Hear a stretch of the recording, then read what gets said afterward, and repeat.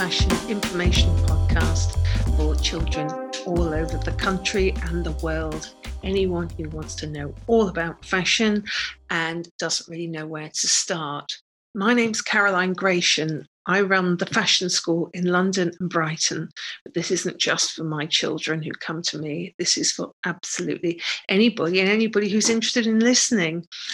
Today, we have something very, very special. Now, I want to interview people, all sorts of people. So you're going to have people like, in heavily in fashion, in design, in production, journalists, And I also like to interview mavericks because they're really what makes life exciting.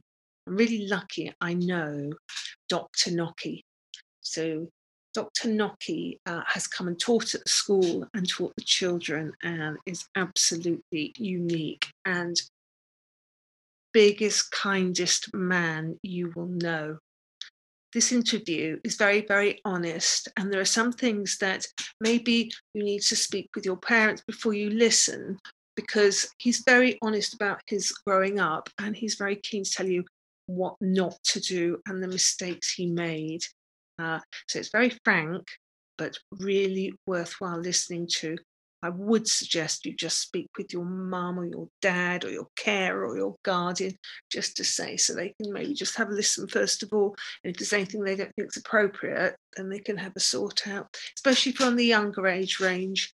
Anyway, so Nocky is a textile artist. It's really hard to think of a name of what he is, but that's kind of perhaps what you would understand first point.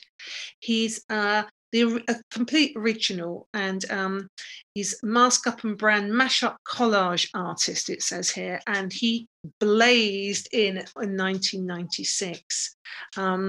He's also, his latest project is now Dr. Nocky's NHST, that's Nest.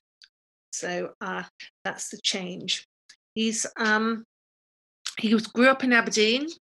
He is going to tell you all about growing up in Scotland, going to art school in Scotland, when he came down to London, building up his brand, living in Shoreditch right at the beginning, and trying to explain what an exciting time. It explains to you about what the rave scene was, which was what he was quite heavily involved in, and it's just there's so much to listen to here. So I'm going to let you listen. You will love him. He's a star, and I'm so fond of him. Anyway, enjoy it.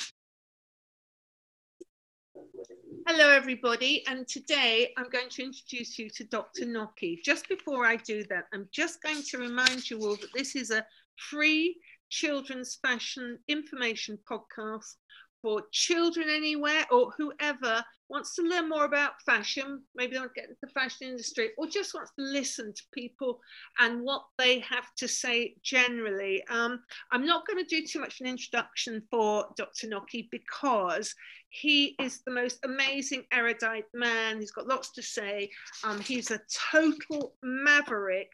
But listen to him, and listen to him really carefully. So, hi there, how are you?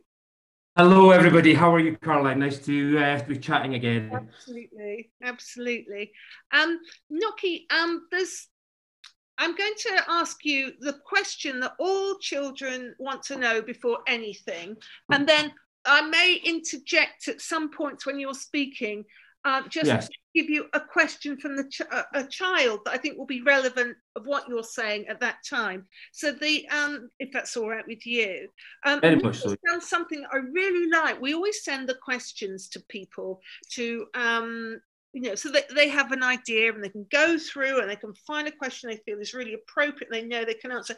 But Nocky has taken another approach, which I totally love, and that is he doesn't want to know any questions. He said he'd overthink them. I think he's exactly right. So this really is Nocky off the cuff and totally unfiltered. Right. Okay. So Nocky, what is your story? What is your role? How did you get there? And that's the question children all want to know. I went to art school in 1989, and I finished in when you're at school, where were you? Where were you growing up? Okay, when I was growing up, I was in Aberdeen in Scotland. I then moved out from Aberdeen to a country village called Ellon, and we used to nickname it Hell on Earth. So we used to put an H in for Ellon. So it was a small country village with an academy built. So everybody from the area, from the country area, would come in on buses, school buses. And that's how I got to school on a school bus. Then I moved to Edinburgh College of Art in 89, and I finished. Actually, just to give you a bit of a heads up, I got thrown out as well of art school. Did you? Yes, I did. And the reason I tell you this is because sometimes some students are very scared of them and how it's going to be, and the intimidation of going to university and all the rest of it. It wasn't I was bad at what I did. I like to say I was quite good at what I did, but I came across authority through a tutor. Yes. They can be very intimidating as well. And what I'm trying to say to you is you may come across authority at your art schools and tutors that really don't understand you, that try and block what you've got to say. And this is their problem, not yours. I challenged a tutor for various reasons, and I was told to take a year out to think about authority and who was in control. So I think these moments in my life, bar a few others, which are very extreme, but it's another podcast, made me think about all that, made me look at the idea of control and respect it. I get it, respect it. So I got back in again anyway. But one of the great things was I had to take a year out, and I worked for Benetton, so I could fold T-shirts. One thing I'm known for is a T-shirt, so I can fold T-shirts on the while standing and talking at the same time.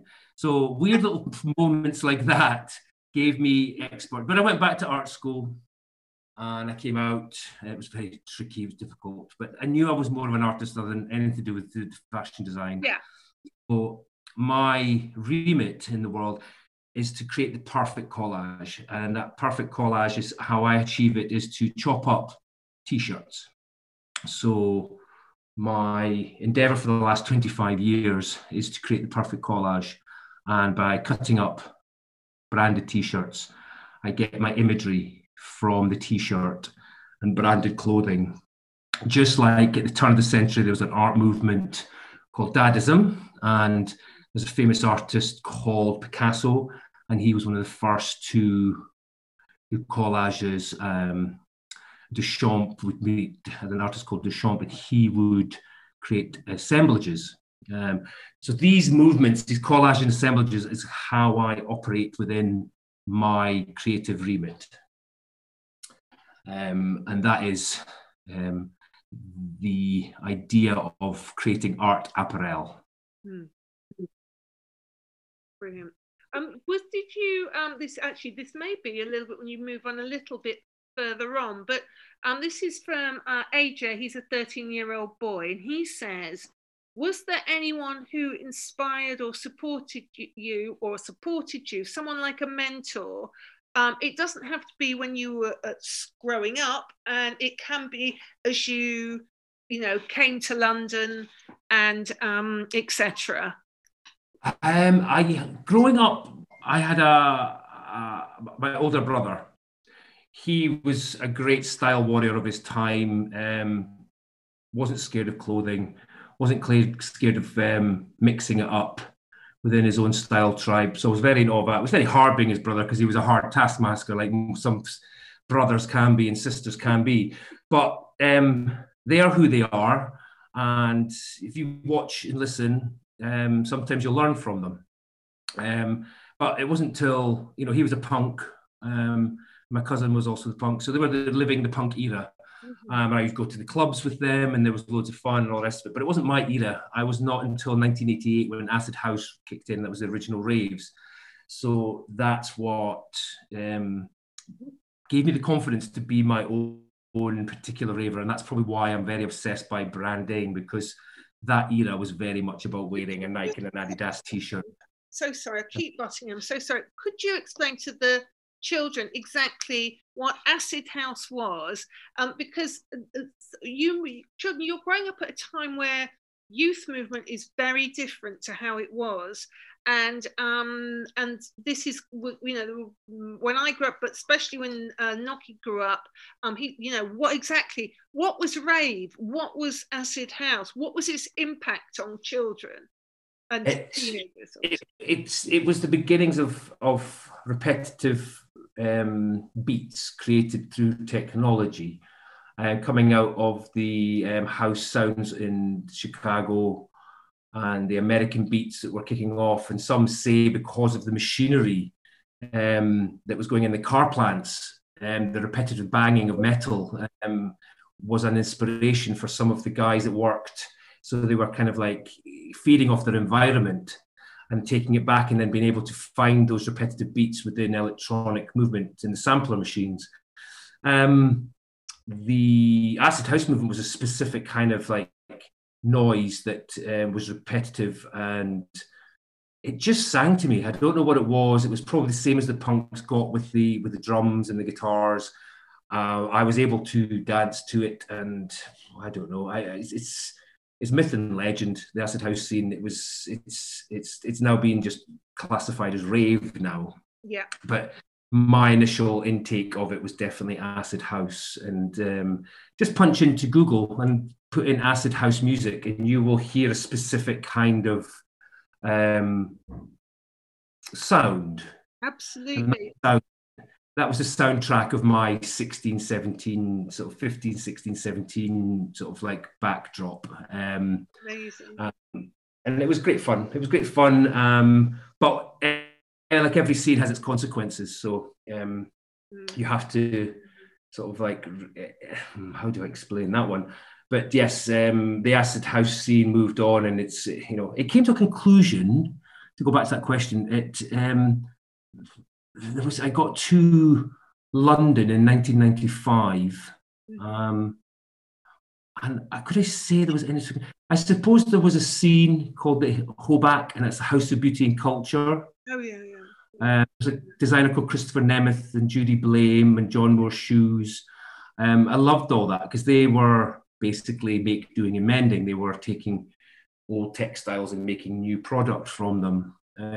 So yes, that was going on, but at the same time, I was very much into my sportswear.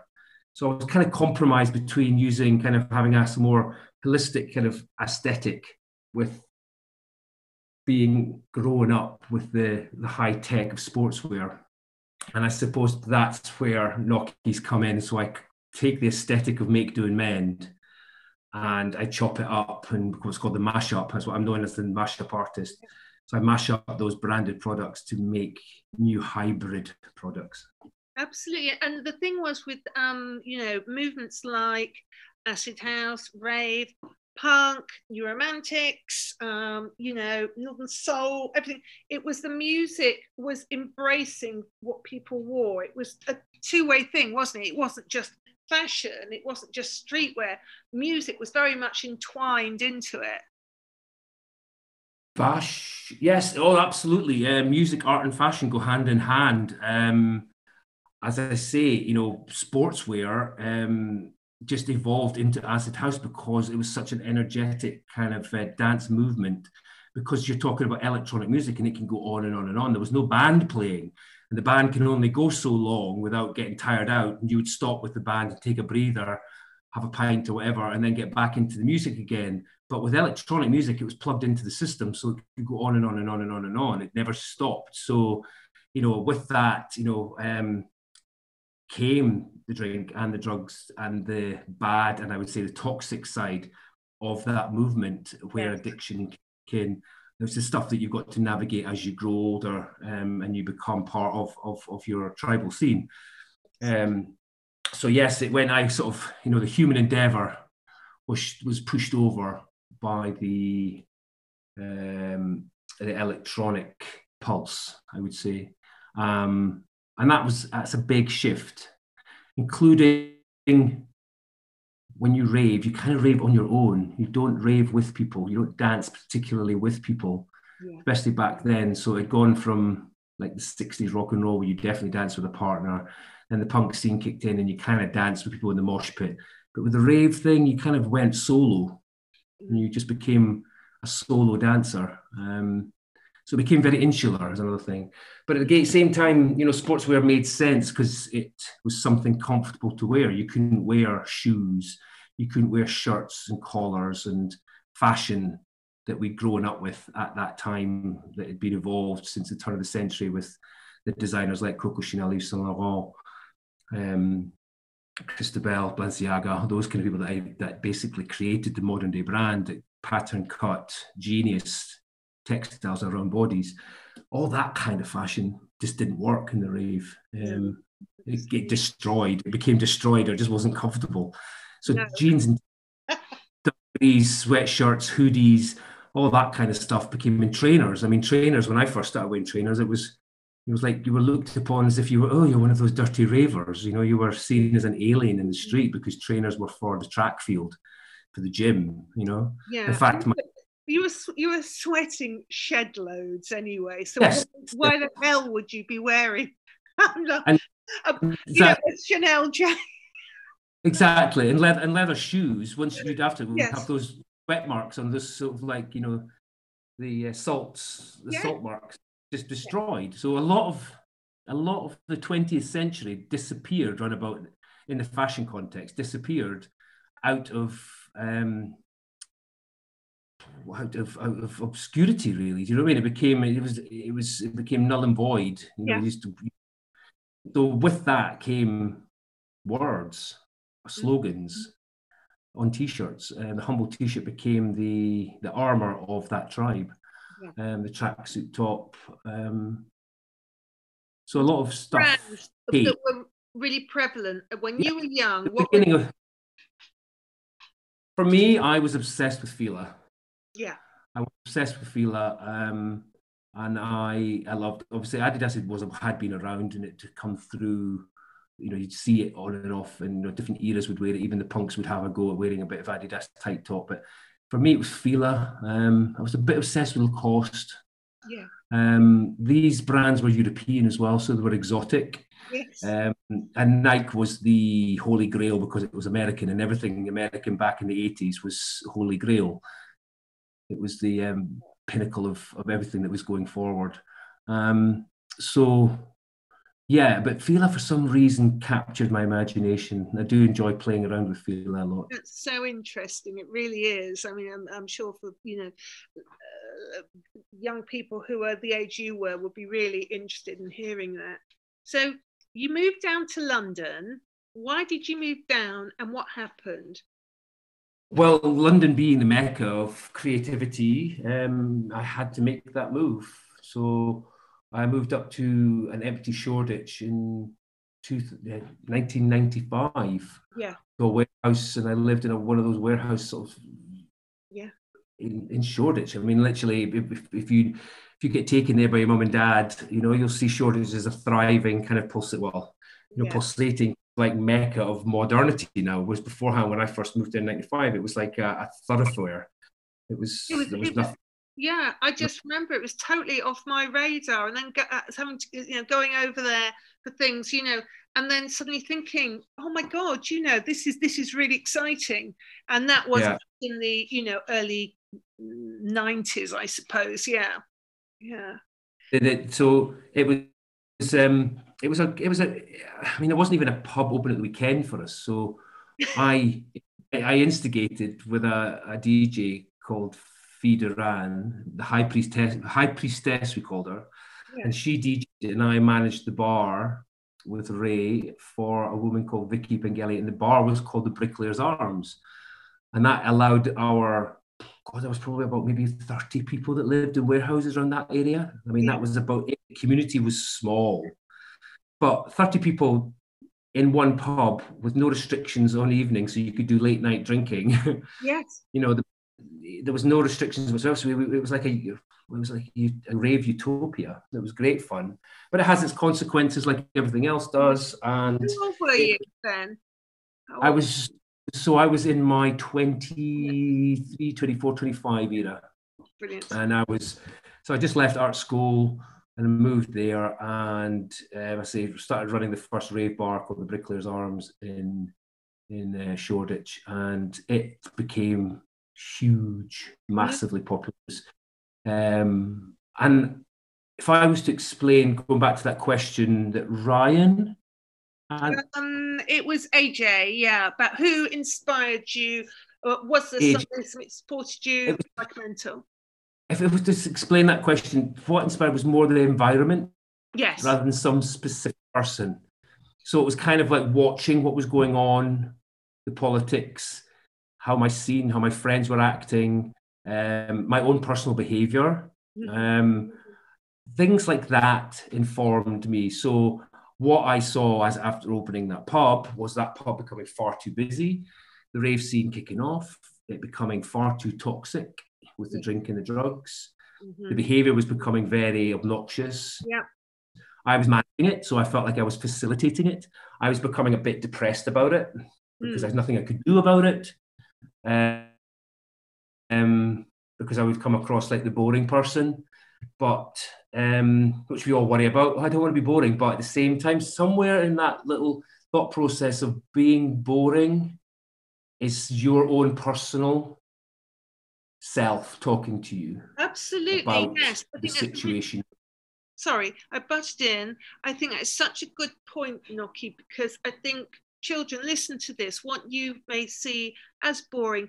I butted in. Would you mind just saying that again, just so that the children can hear it clearly? Well, it's more to do with like that thing of like, instead of being caught up with celebrity and their life, it's like, how's your life going?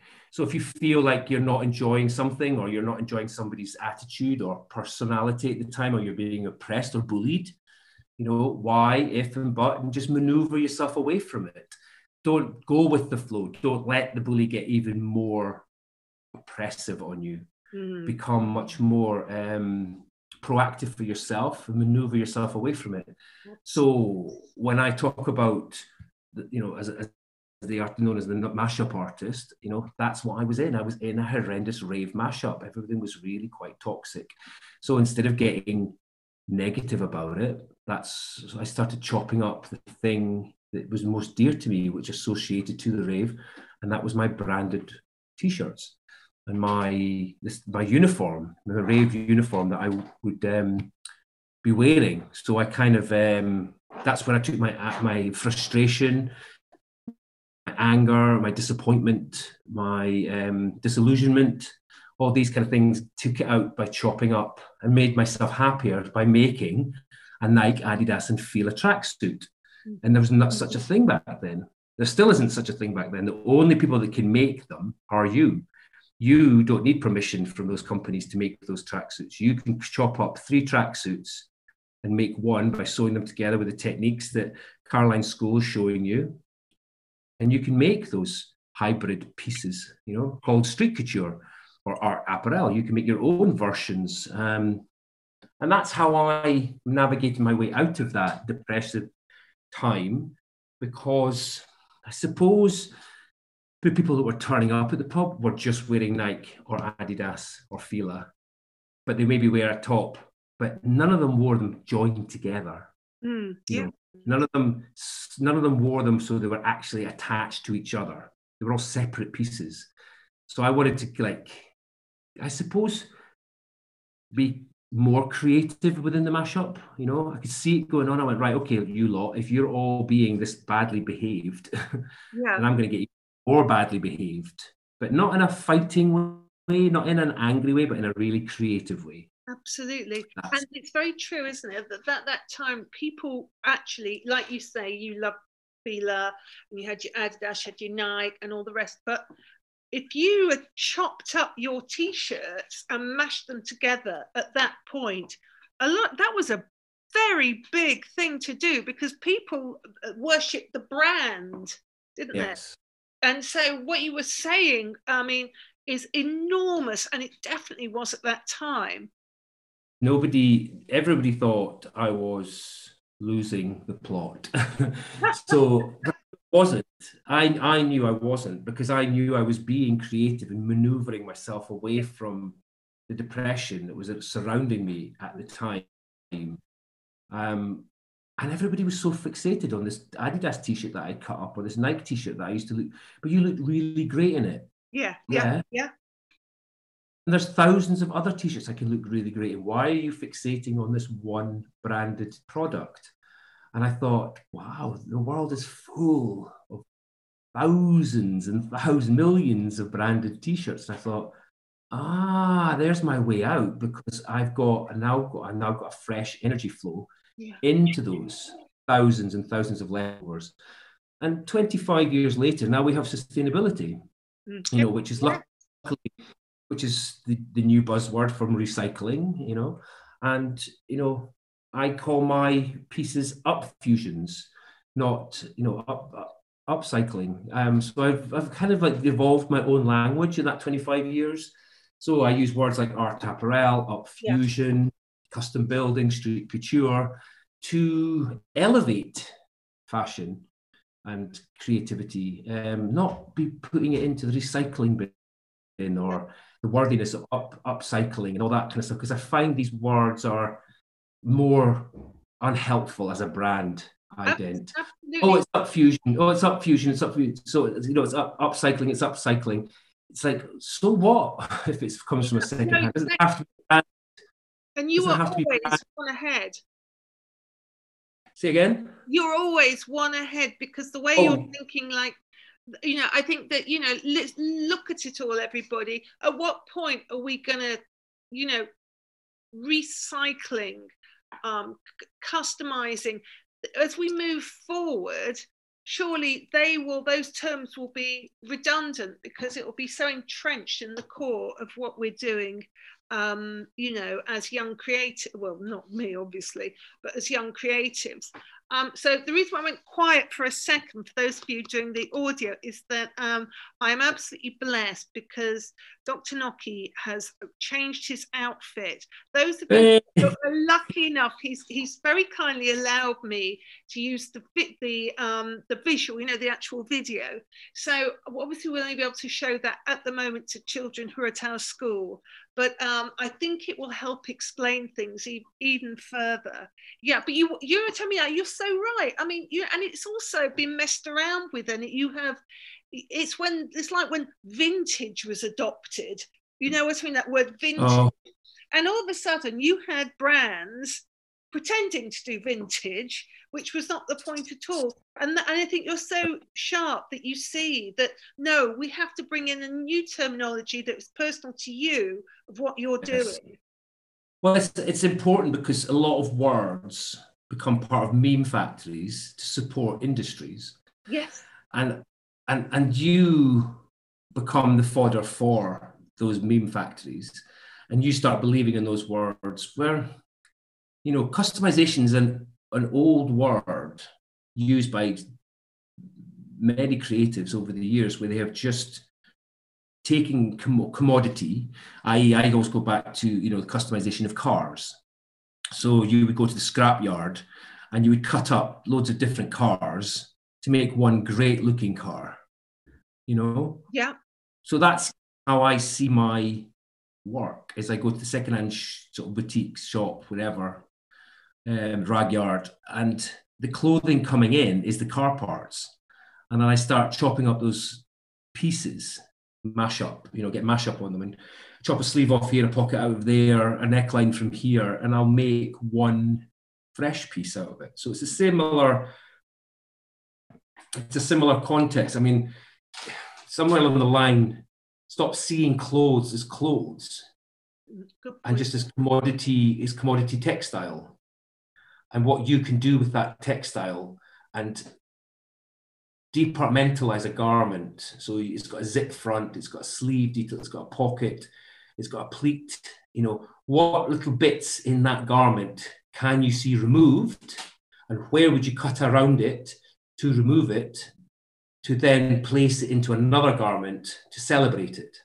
And that's what I'm trying to convey about up fusion. Do you know what I mean? So it's the kind of fusion of different garments in a positive way. Yeah.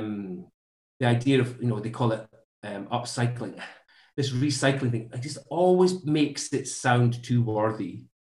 It Yeah. always makes it sound too just 20th century kind of like hippie. And I'm not against hippies, but that's a saying, we grew up with being too hippie, Yeah, and yeah. being braver. There's one thing I was never really was a hippie, I mean, I get conscious feeling, and more so now. I get the idea of consciousness, you know what I mean? And back in the rave days, you had De La Soul doing conscious hip hop, you know what I mean? And there was a whole scene around that, because even the hip hop scene went through a sort of mashup of disgusting sort of proportions of money and wealth and power and prostitution and all kind of stuff. And it was being celebrated far too much with guns and all that kind of stuff. And so look into De La Soul and the whole conscious hip hop scene, that might calm down some of your minds. Do you know what I mean? That yes, you're being subjected to too much drill right now and expected to like an awful lot of violent commentary coming through modern music, because the beats are very seductive. So just don't expect to make yourself better unless you look for a better way forward. Good point. If you keep listening to the things that you don't like, then expect to get worse. You have. Yes, really great. It's, if you keep liking the thing you don't like, expect to get worse. Unlike things, just don't get involved. Think about why you don't like them. Write it down. Remove yourself from celebrity want and need. Oh, do you know what I mean? And realize that a lot of that is very much a toxic kind of affair between you and the visual content to sell you something. And generally it's not a very healthy environment for you to allow yourself to be caught up in. Because there is out there's so much choice out there. But for it to be polarized onto a famous person's body for you to desire is a very weak option to all the choice that's out there. I think that is such an important point. And children, we see the world that you grow up in, and we see that that's a very typical way forward for you to understand that you only contextualize it if it's on a celebrity. But listen carefully to what Nokia is telling you, not telling you, but just opening up your world. I'm only advising. Yes, Caroline, I think you're opening up their minds. Sorry, I used the wrong word. I know I did. I'm sorry. The brain is a universe in itself. We don't use half of what our brain allows us to, because of our own personal inability to open up the areas that are available to us. And you created your own opportunity. That's why you became who you are, because of doing that. And when you're in London, once you got to this point where you were chopping up T-shirts, you've seen a lot of negativity, and you were moving forward. At what point did you make your next opportunity, but because you are a self-made man completely, right? So what happened to you once you started cutting up your T-shirts? Once I'd got the conveyor belt that I ended up creating for myself, and I call it a conveyor belt because you can't be a solo artist all the way. You need a lot of help, you know what I mean? And thank you so much to everybody that has helped me along my way, you know what I mean? To the stylists, to photographers, to family members, to friends, I just knew that if I just kept going to the second-hand rail, I call it there's another one I call it the second life rail, because every time I customize it, it goes third life, fourth life, fifth life. It's trying to keep something positive. Because again, like second hand, with just to reiterate, the second hand and the recycling, it all sounds very dirty. It always reminds me of smell or something just uncleansed or used, or you're kind of cheap or poor, you know. Yes. And I've never in my entire life gone to the Second Life store and felt poor. I've always come out elevated and really rich because I've gone to the rave and I was going, wow, where did you find that? Yeah. You know, or where did you get this from? And that never ever computed that I was poor or unfashionable, or you know, that kind of idea of being dumbed down, you know, because I couldn't afford to go to the mega store and buy the brand new product with the bag and the tissue paper and all that kind of stuff and walk out down the high street explain, you know, letting everybody know that I'd been shopping at the, you know, the flagship store. Yeah. I'd go to the Second Life store and find my own version and by hunter gathering that way. So yeah, it's kind of it's a state of mind you have to get into, and I find it's a very difficult one for you because going back to what you mentioned, Caroline, the vintage thing, a lot of brands have just jumped on secondhand clothing and remanufactured them.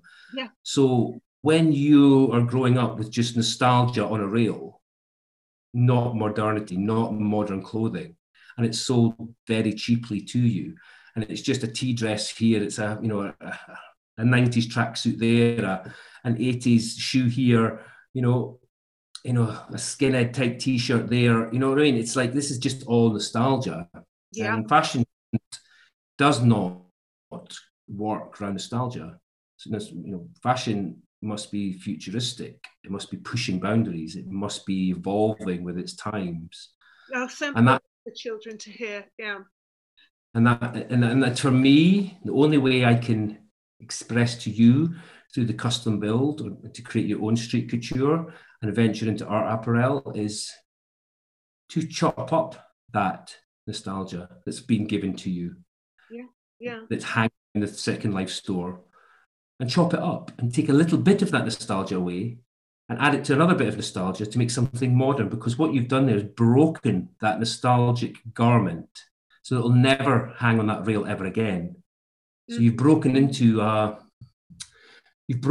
energy that's been a manufactured energy that you as a consumer, more so than ever now, that's what we are, just we consume what's given to us with very little independent thought process, because it's marketeered in a very exciting way.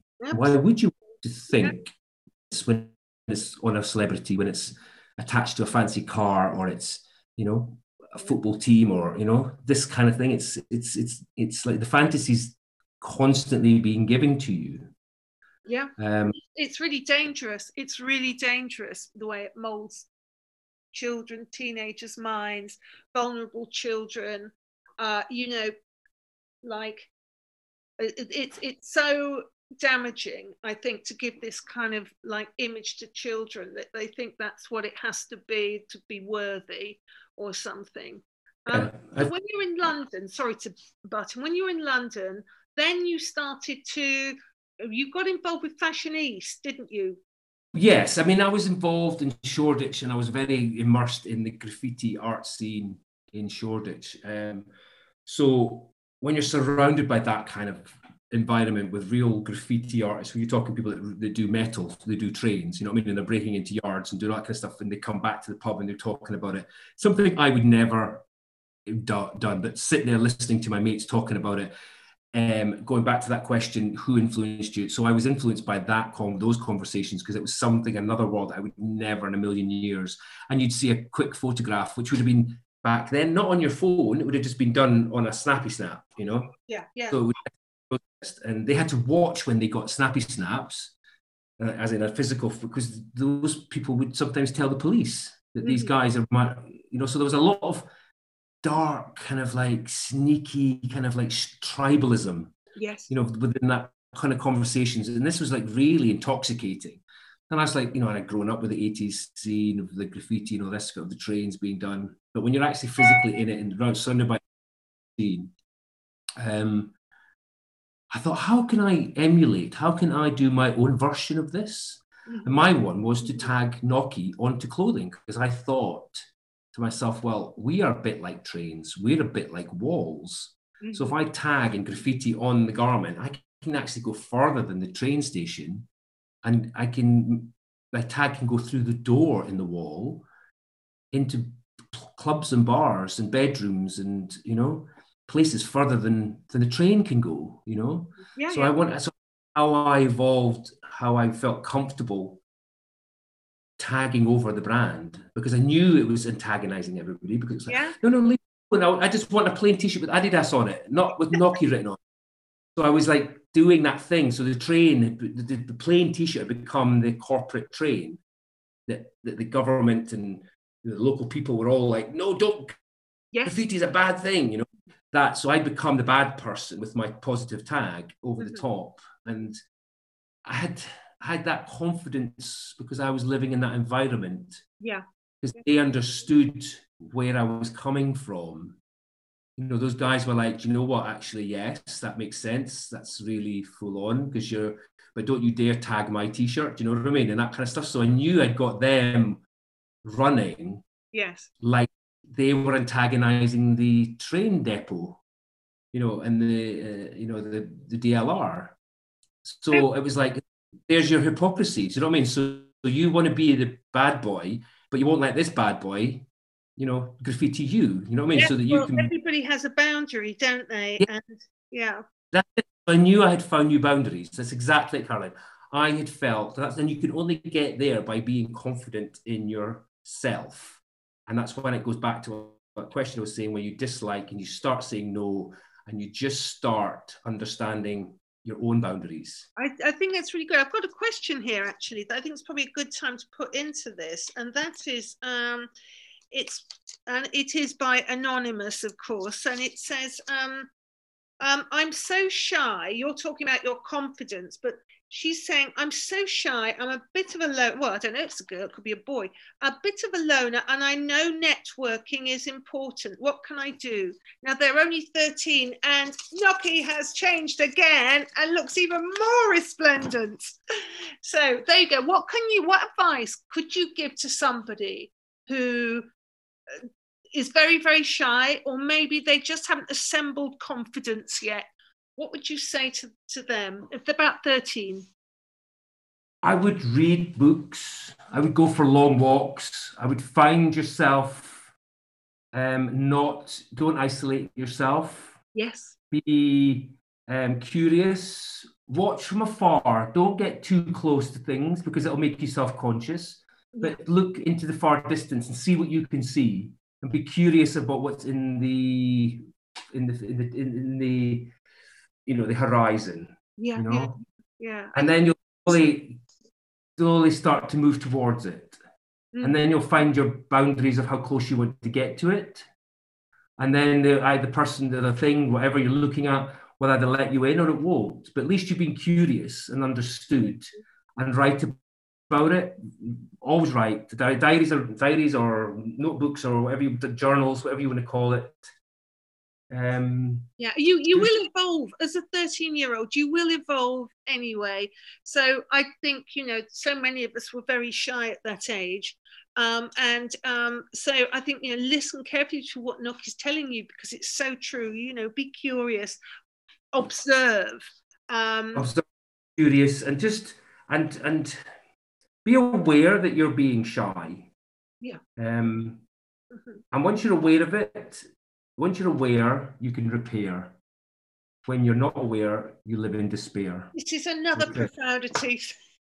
You're at it again. He's at it again. He just comes out with these things. I think, oh, no, wow. I have been you. Yeah. I was a very badly bullied child at school. I went through purgatory at school, and I had to come to terms with loneliness. I make friends with it. They were my new friends. Loneliness, insecurity, paranoia. These became I became aware that that's what I was becoming, because and that was without social media. Well, the bullies would destroy my friends. You know what I mean? So they couldn't come anywhere near me. Yeah. Because they would get bullied as well. Yeah. Because I'm a gay man, so that's why I was coming out at school. And luckily you've now got it How was sin that to for watch, so you you? can. I was outed at school at the age of 14. Yeah. So that happened because a very famous actor was diagnosed having HIV, and he was outed, and he was called Rock Hudson. So my name, JJ Hudson, by association, became that person. I became same as him, gay, but with AIDS. So I was ostracized into, as soon as I got on the school bus that day, nobody would sit anywhere near me.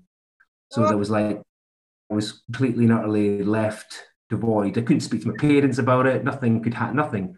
I couldn't, I just, again, like your loneliness, I was jammed, absolutely jammed with fear. yeah. You know, Oh, was scared to cough. I was looking for lesions on my skin. So these are hardcore, but I'm trying to say to you, out of it all, I got three things: truth, what? lies, humor.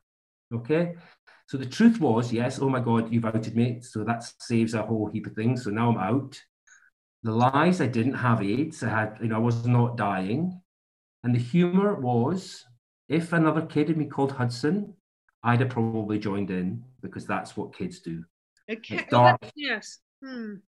So even though you're being bullied and you're in the worst, you've got big ears. Like I had big ears, so I was Dumbo, I was Mickey Mouse, I was, I was all called all sorts. Yeah. Yeah. Yeah. Um, it is what it is. Just sometimes you used to think, okay, they're bullying me, they're causing me pain, but the attention's on you for some reason.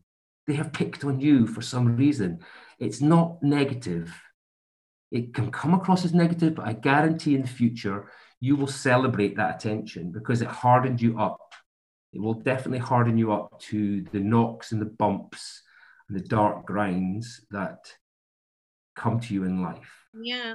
I mean, you've just And answered another question by PG, who was 14, and he says, is anyone oh, gay like me? Can they share their story? So thank you for sharing that with the children. That's been really I helpful. mean, to be gay is okay, is absolutely okay. And it's not special, it's just exactly the same as everybody else. Yeah. You know what I mean? So don't think it's anything more special than being straight, bisexual, transgender. It's just a human thing that happens. Mm-hmm. And it's just normal. Okay. Yeah, yeah, It's just a absolutely. completely normal thing. I'm going to move you along a little bit. I hope you don't mind, but if you could just sort of go to the point of where you met Lulu Kennedy and Fashioniste and what that was. Yes. Okay. So Lulu Kennedy from Fashion East, I'd known, and we were known each other before I was Noki and before she was Lulu Kennedy, that kind of thing. I was just evolving Noki, and it was quite, she knew me as doing my thing. And she'd gone on to do Fashionista and toured it around London. And she wanted to take it back to the East where it started off because she'd grown up in the mashup scenes. I mean, she was there. So she understood where I was coming from. She understood why I called my art movement the mashup. And she asked me to do one of my installations for Fashionista. I was very resident. I was like, I'm not a fashion designer. I don't want to be entering that kind of arena. She went, look, it would be you are Shoreditch. I was known as the king of customization, the Prince of Shoreditch, whatever, that kind of stuff. I was nicknamed all these. It was more branding. What I'm trying to say, more branding came along. You know what I mean? It's very weird. It's kind of like positive bullying. It's weird. And so she wanted that. She wanted that essence. She wanted to make a big splash back east at the Truman Brewery, and she asked me. And then I was thinking, okay, so what is this thing I'm going to do?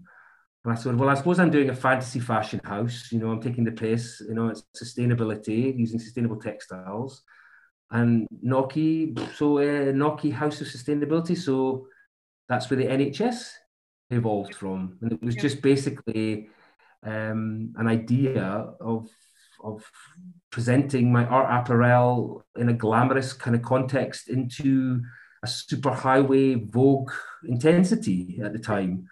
Can the And it children got, look that up? Can they look up your show? Is it on, is it still on YouTube somewhere and all the rest? Are you yeah, I could. There's a really great one by a great artist called Mark LeBon, oh yes. Yeah. and I'll send you the link. Yeah. and it's on a website he's got called Doobie Doo. Right. And I'll send you that. It's a big long thing. My show is in the middle of it because he did a day, one of his crazy films where he filmed himself during the whole day, and right in the middle of that day, he filmed my show. Great. In basketball. So Fantastic. yeah, that is the 2009 show. It's the best one that I can say where you get the idea of couture, street couture, because the parodying of the shapes and forms. When you look at it, there's no audience, it's just rails of clothing. And the idea was that the rails of clothing were the audience, and they were all screaming to be customized. Yeah. So as the models went past, because we all go to fashion shows and we'll go, oh, I want that, I want this, I want that, I want that, I could look great in that. So I wanted to transfer that energy into the rails. So the rails became the audience. And as I say, I wanted that energy or that visual context to be that the clothing were going, oh, I want to be customized. I want my nostalgia broken. I want to be broken. And reinvented. I want to be street couture, So it was the idea of the clothing becoming the energy, because it's up to you as our new youth movement, because to create your own youth movement for 2020, not wear the nostalgic past. So I know you're going through one right now, which is the 90s rave. Now, that's really strange because that's what I grew up in, and that's the one I'm trying to fight right now, was my addiction to 90s sportswear. And that's the trend that you're being driven into right now through algorithms, is I can encourage you to chop up those nostalgic garments. I think it's a really exciting time, isn't it? It's a perfect time. Because the thing is, my whole thing is like, you can do this in your bedroom. It doesn't need to be in some fancy atelier. You can customize, hand sew. And I think people say to me, but it looks a bit raw. And I think, good. Yes, good. It needs absolutely. Yeah. It can to be more raw, as long as you've chopped up 3 garments and put them into one. And it doesn't matter whether you gaffetate them together, whether you hand stitch them together, whether you safety pin them or you staple them. It doesn't matter. Yeah. It's the fact you've broken your parents' nostalgia. Your parents' friends are the designers feeding you this crap. That's the basic crutch of it all. I suppose not all parents have friends who are designers, though. Yes. Looking on a wider scale. What I'm trying to say is that we are feeding you what you think you want. What I'm trying to say to you is, I know it's not what you want, because you want modernity. So chop up what you're being given and be you as a fight and a resistance against it. I think it's a really good way. We all find our own identity of things. And if you are in your bedroom, miles away from anything, all the rest, you just got what you have around you, and you try and assemble something. We're talking about garments because we're the fashion school, but to create your own identity through being creative with what you have. Yes, absolutely. And I truly believe to engage with the algorithm of is the only way that you can start to communicate with your own friends group. Why did you do this? Why does that say that? Why are you walking about looking like that? Because I want to, because I decided to. Georgia, I decided to make this. I'm so sorry, I'm butting in again. I've got a question from Georgia, and she's 11, and I think you can answer this quite well with one of your profundities. And this is, have you made any mistakes? Oh my God! There is no. You gotta say it quick. There is. I have a saying. So there are no mistakes in Noki, only points of reference. So what I mean by that is, right, you take your garment and you cut into it, and you may have cut in too far or too low, but tough, you cut into it. Yeah. So you adapt your movement and you pleat it, or you ruche it, or you adapt the other bit that you've got to cut to fit it. So no mistakes in Noki, only points of reference. And that is the only it's the only way that I could get through the day with my own practice so that I didn't disappoint myself. Yeah. I would find it, I wouldn't be, because obviously if you get a really great Nike tracksuit or Adidas tracksuit, as soon as you stuck the scissors in, it's gone. Yeah. It's not as it was before. So you've got to go with the flow and you've got to be confident. So I'd only be like, okay, no mistakes, not the only point. The fact I'm doing this is the modernity in my work. And I would just cut into it and then attach it to something else. So yes, I have positivity behind that negativity. Yes. No mistakes in Noki, only points of reference. Absolutely. And also, I think it's good for you to analyze, what do you consider a mistake? Why do you think it's a mistake? How can you, go beyond what you perceive as a mistake and to find out actually it wasn't a mistake, it was just an important part of your journey. So that's as an artist, that's why I say I'm an artist. Because I want my mistakes to be my positive way forward, my own personal critique. I want to. The idea of chasing the audience is the problem of the world now. Once you chase the audience, you forget why you're doing it in the first place. Yes, it's lovely to hear an applause or to hear a positive critique, but always look for how you can improve. As much as they're clapping, critique yourself. Yeah. Absolutely. And because then you go back to your cutting room or your studio and you improve on your work, and then the applause will get harder and more profound. Then once you feel like you've come to a conclusion with a certain idea, only then maybe absorb that audience participation in your life. But do not chase it, and do not steal other people's ideas. That's the worst thing you can do. Yes. Yeah, I know. And I think quite often children end up doing that because they think that they have to copy what is there to be accepted, which is not the case, because at all, it's quite different, and nobody is interested in seeing what you've basically copied as what. And I know you don't. I know why you're doing it, and it's not because you're lazy and you think, "Oh, I just copy." It's a lack of confidence. But listen, you're going to get nowhere by doing that. I've got another question for you here, and it kind of brings about. I know we were talking about Noki's starting up a shop. Yeah. So the question is, how can I use social media as a platform to show my creativity? Have you got any do's and don'ts? I'm Chloe. I'm 14. Hello, Chloe. I'm a total technophobe, so I'm very much more probably why I'm quite good at what I do, because it's much more physical and hands-on.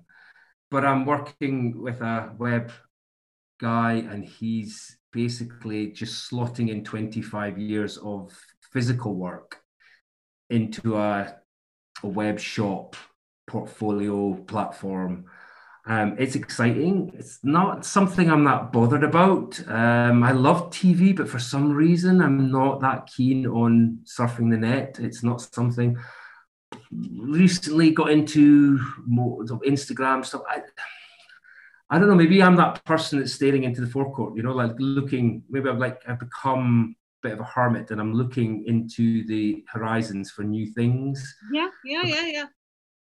So I've had to come back and realize with lockdown, if I want to carry on with my practice, because the physicality of the shop or the boutique is kind of dying now. So I've got to start getting my work to other places. And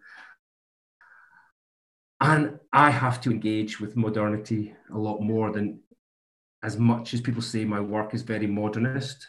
Mm-hmm. I'm not particularly modernist myself with lieu to technology. Mm-hmm. Being a dyslexic, I find it quite hard. All the functions and the buttons you've got to press and the areas within the screen that you've got to remember. find it very frustrating. But and being dyslexic is such a common thing within creativity, isn't it? It's huge. It's definitely my power. It's definitely my power. It's not a problem. It's your superpower, isn't it? I always think, you have a different way of looking at things. It's so if you're young and you're dyslexic, don't think, it's a problem. Not necessarily, and certainly not as you move on into life and you know where you are in your own identity.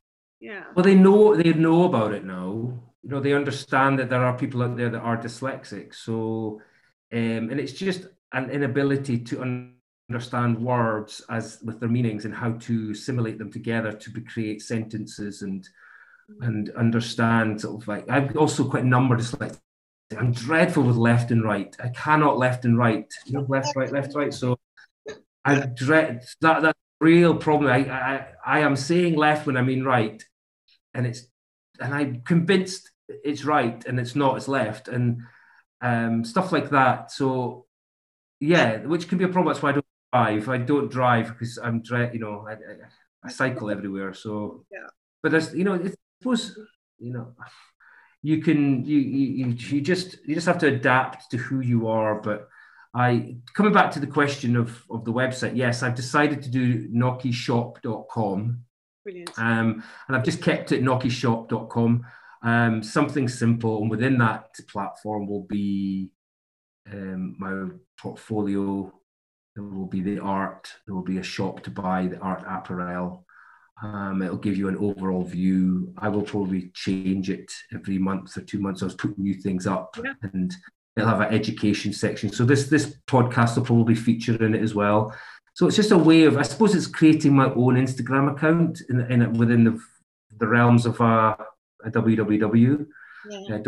So I'm looking forward to it. And as I say, I've got 25 years of portfolio of quite I hope if you look at it, it's inspiring that you can just take an old T-shirt and get it in the pages of a magazine worn by Giselle. Which is happen to you. Yeah, I mean, very much part of that 90s ID type sort of setup thing. Don't get me wrong when I talk about that as a celebrity. I mean the fact that something broken is worn on the back of the unbroken. Yes. And that's why I'm talking. So it's elevated, So I'm going back to the conversation about the Dr. Knockie's NHS. I decided, now we're going through the pandemic and all the rest of it, to evolve that platform idea. So it's now going to be called Dr. Knockie's Nest, and it's now called Dr. Knockie's Nest, and it's just with a simple T put at the end. So it's NHST.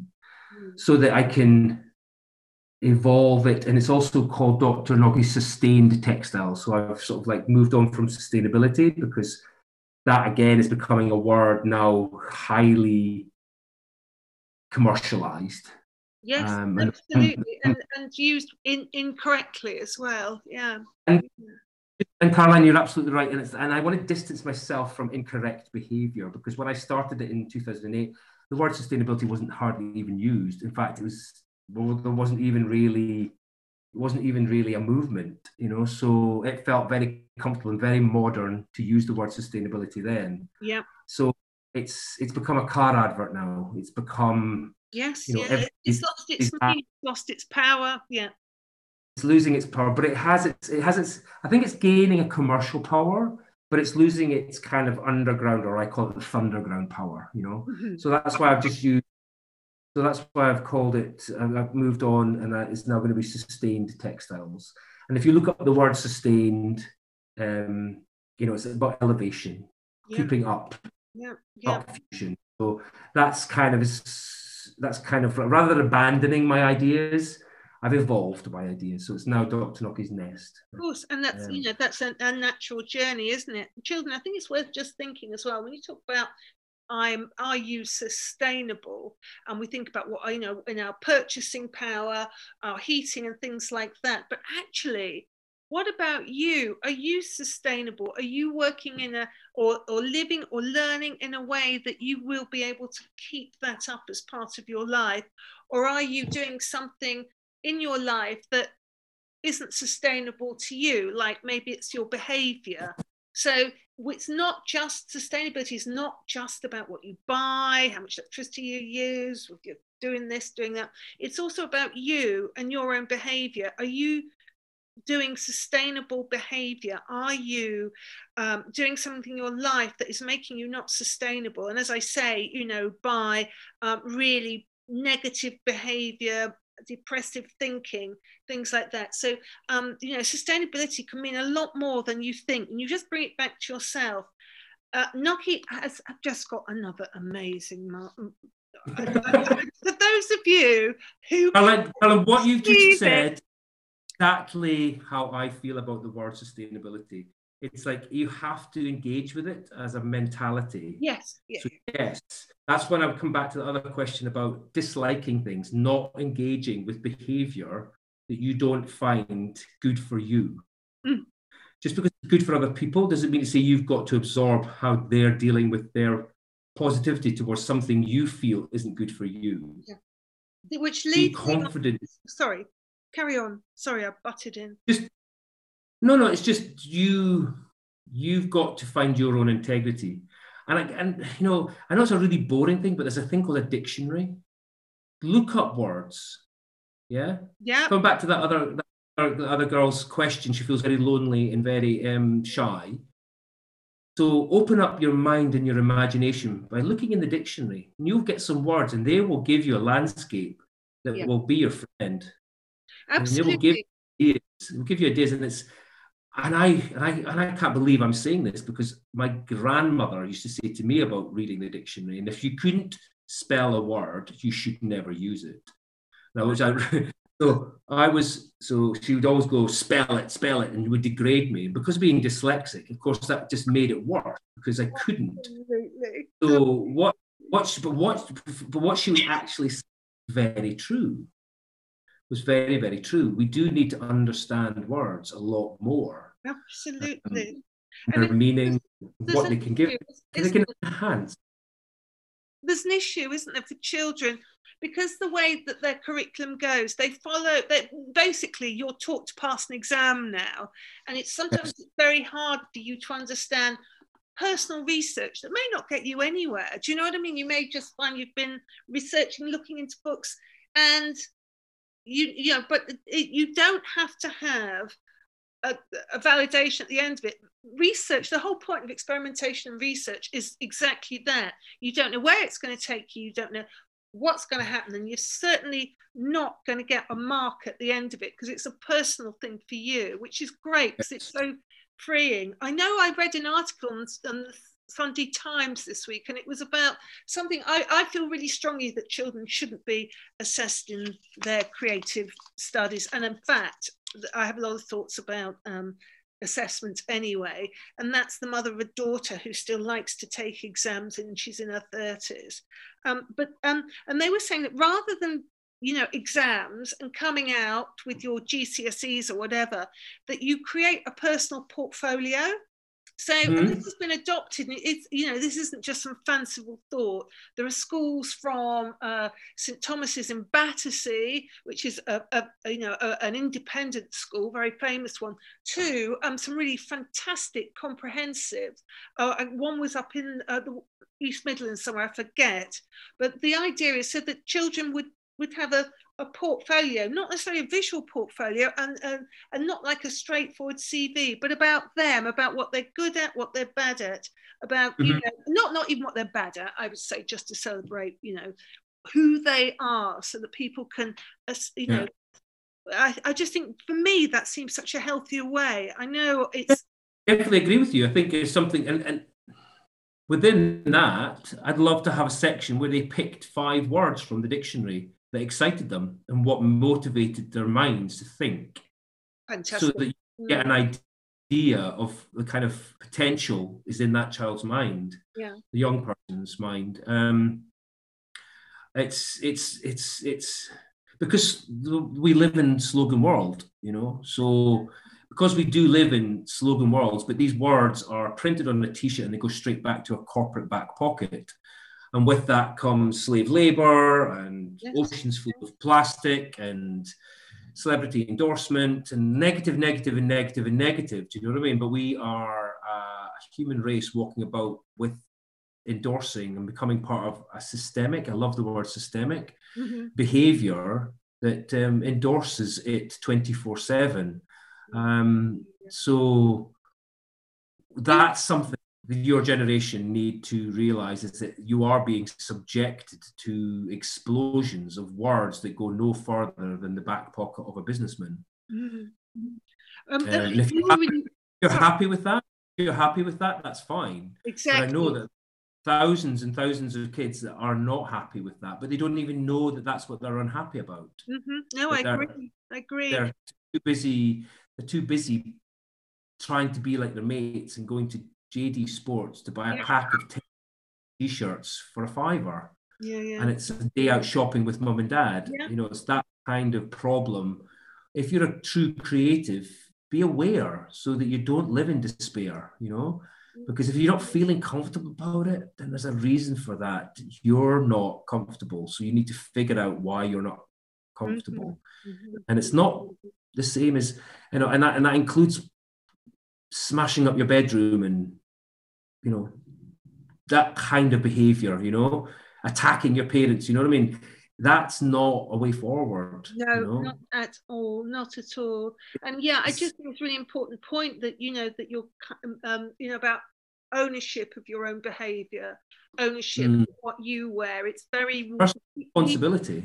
It's very easy to say how, you know, oh, I support this, I don't like, you know, slave labor, but do look in your own wardrobes and think, what am I doing? Am I perpetuating that? Because slave labor wouldn't exist if there wasn't the customer base. So, you know, if you can take yourself out of that, I'm not suggesting that you're all wearing things made by, you know, child slaves or things like that, but it is something to think about. I just want to tell you all that we're really lucky. We had Nocky come to the minute this blooming lockdown's over, we were desperate for him to come back. Nocky does lots of lecturing around the country, so he spends a lot of time with young creatives, and when he came to ours, the most wonderful moment, and there's, you know, you have a moment in your life that you know you're always going to remember, and you were in that you were teaching them in Brighton, you were in the downstairs studio, and I came down just to kind of, it was probably about half an hour before the end of your first day workshop, and I just wanted to come down, and I heard him reading to the children, and they were so engaged, and it was so what was needed, and so not what people, you know, people join to do a workshop, whether they want an artifact at the end, whatever it is, but this was just so rich, and just the way they were with you is just fantastic. I've got one last question for you, right, and this is, I think it brings us back to quite a lot you've been saying, and it says this. So this is by Sonny, and he's 16. I've been out. Sonny? Yeah, I know. I've been out of school since I was 12. I was used by a gang in county lines, and I really want to get into sustainable street fashion, selling classic labels, classic trainers, and starting my own label. How do I start? So this is a lad who has been out of school. You know, you can see he has an entrepreneur spirit there. It's also engaged in the brand as sportswear, but worn like the campaigns try to emulate. If you're part of the County Lines crews, well, tough time, tough environment, but you've been in them, you've understood them, you've been part of them. It's not fake for you. You learned about economics, that's for sure. If you're, you know, sent off dealing drugs here and everywhere, you understand it more than most art directors would even imagine in Nike and Adidas. I would suggest you look into the mashup and the customization and creating your own street apparel, because for you to take the mashup, which you have actually lived, like I did, I think you've lived it maybe even worse than I did, with worse oppression and seeing things you wish you had never seen, but you can't undo and unsee.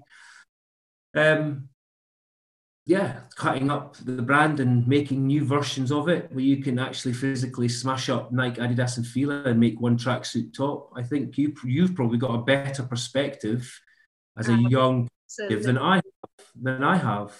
Yeah. No, I think they have a very And if you convince your crew, your gang members, or the people you know run about you to enjoy wearing it, you've got a brilliant place to be given a journalist's moment for truth and understanding about why you want to, readdress the kind of negative environment that you were once in. Yeah, absolutely. I know that there's quite a lot of others, like, for example, there's a brand called Keiko. That's Keiko. It means blessings.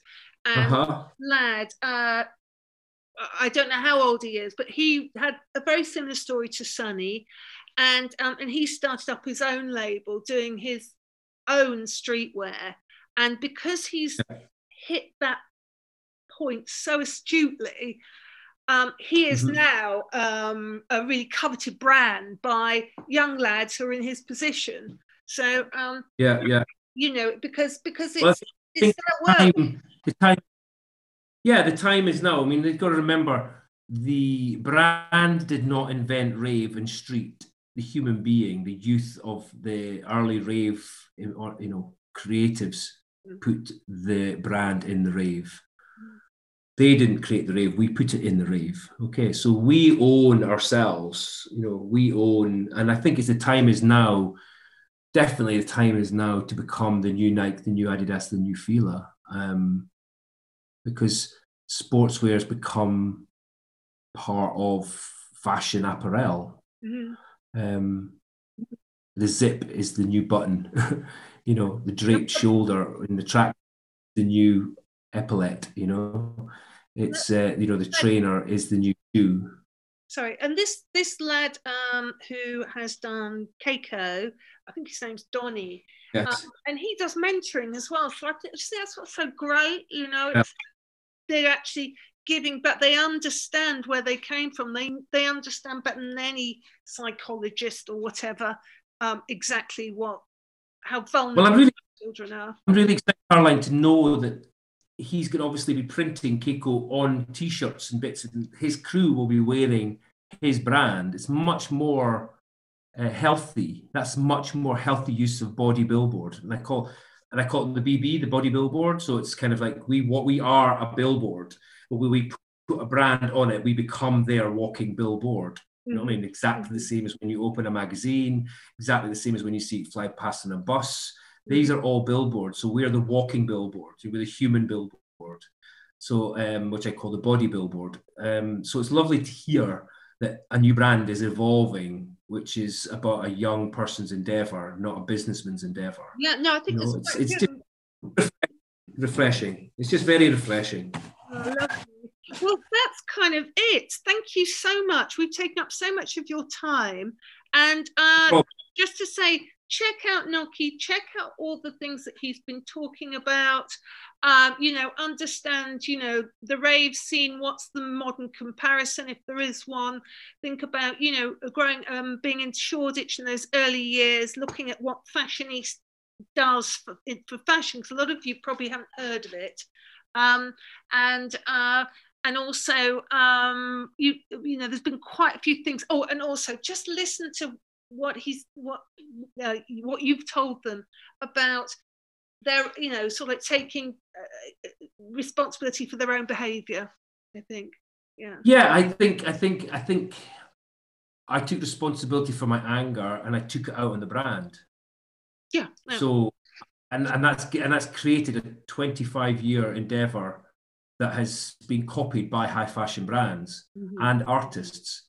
So, and I'm still struggling, but at the same time, I know that my tantrum, my bad behavior was diverted into a creative endeavor that has spawned other creatives to be inspired by my tantrum, not embarrassed by my tantrum.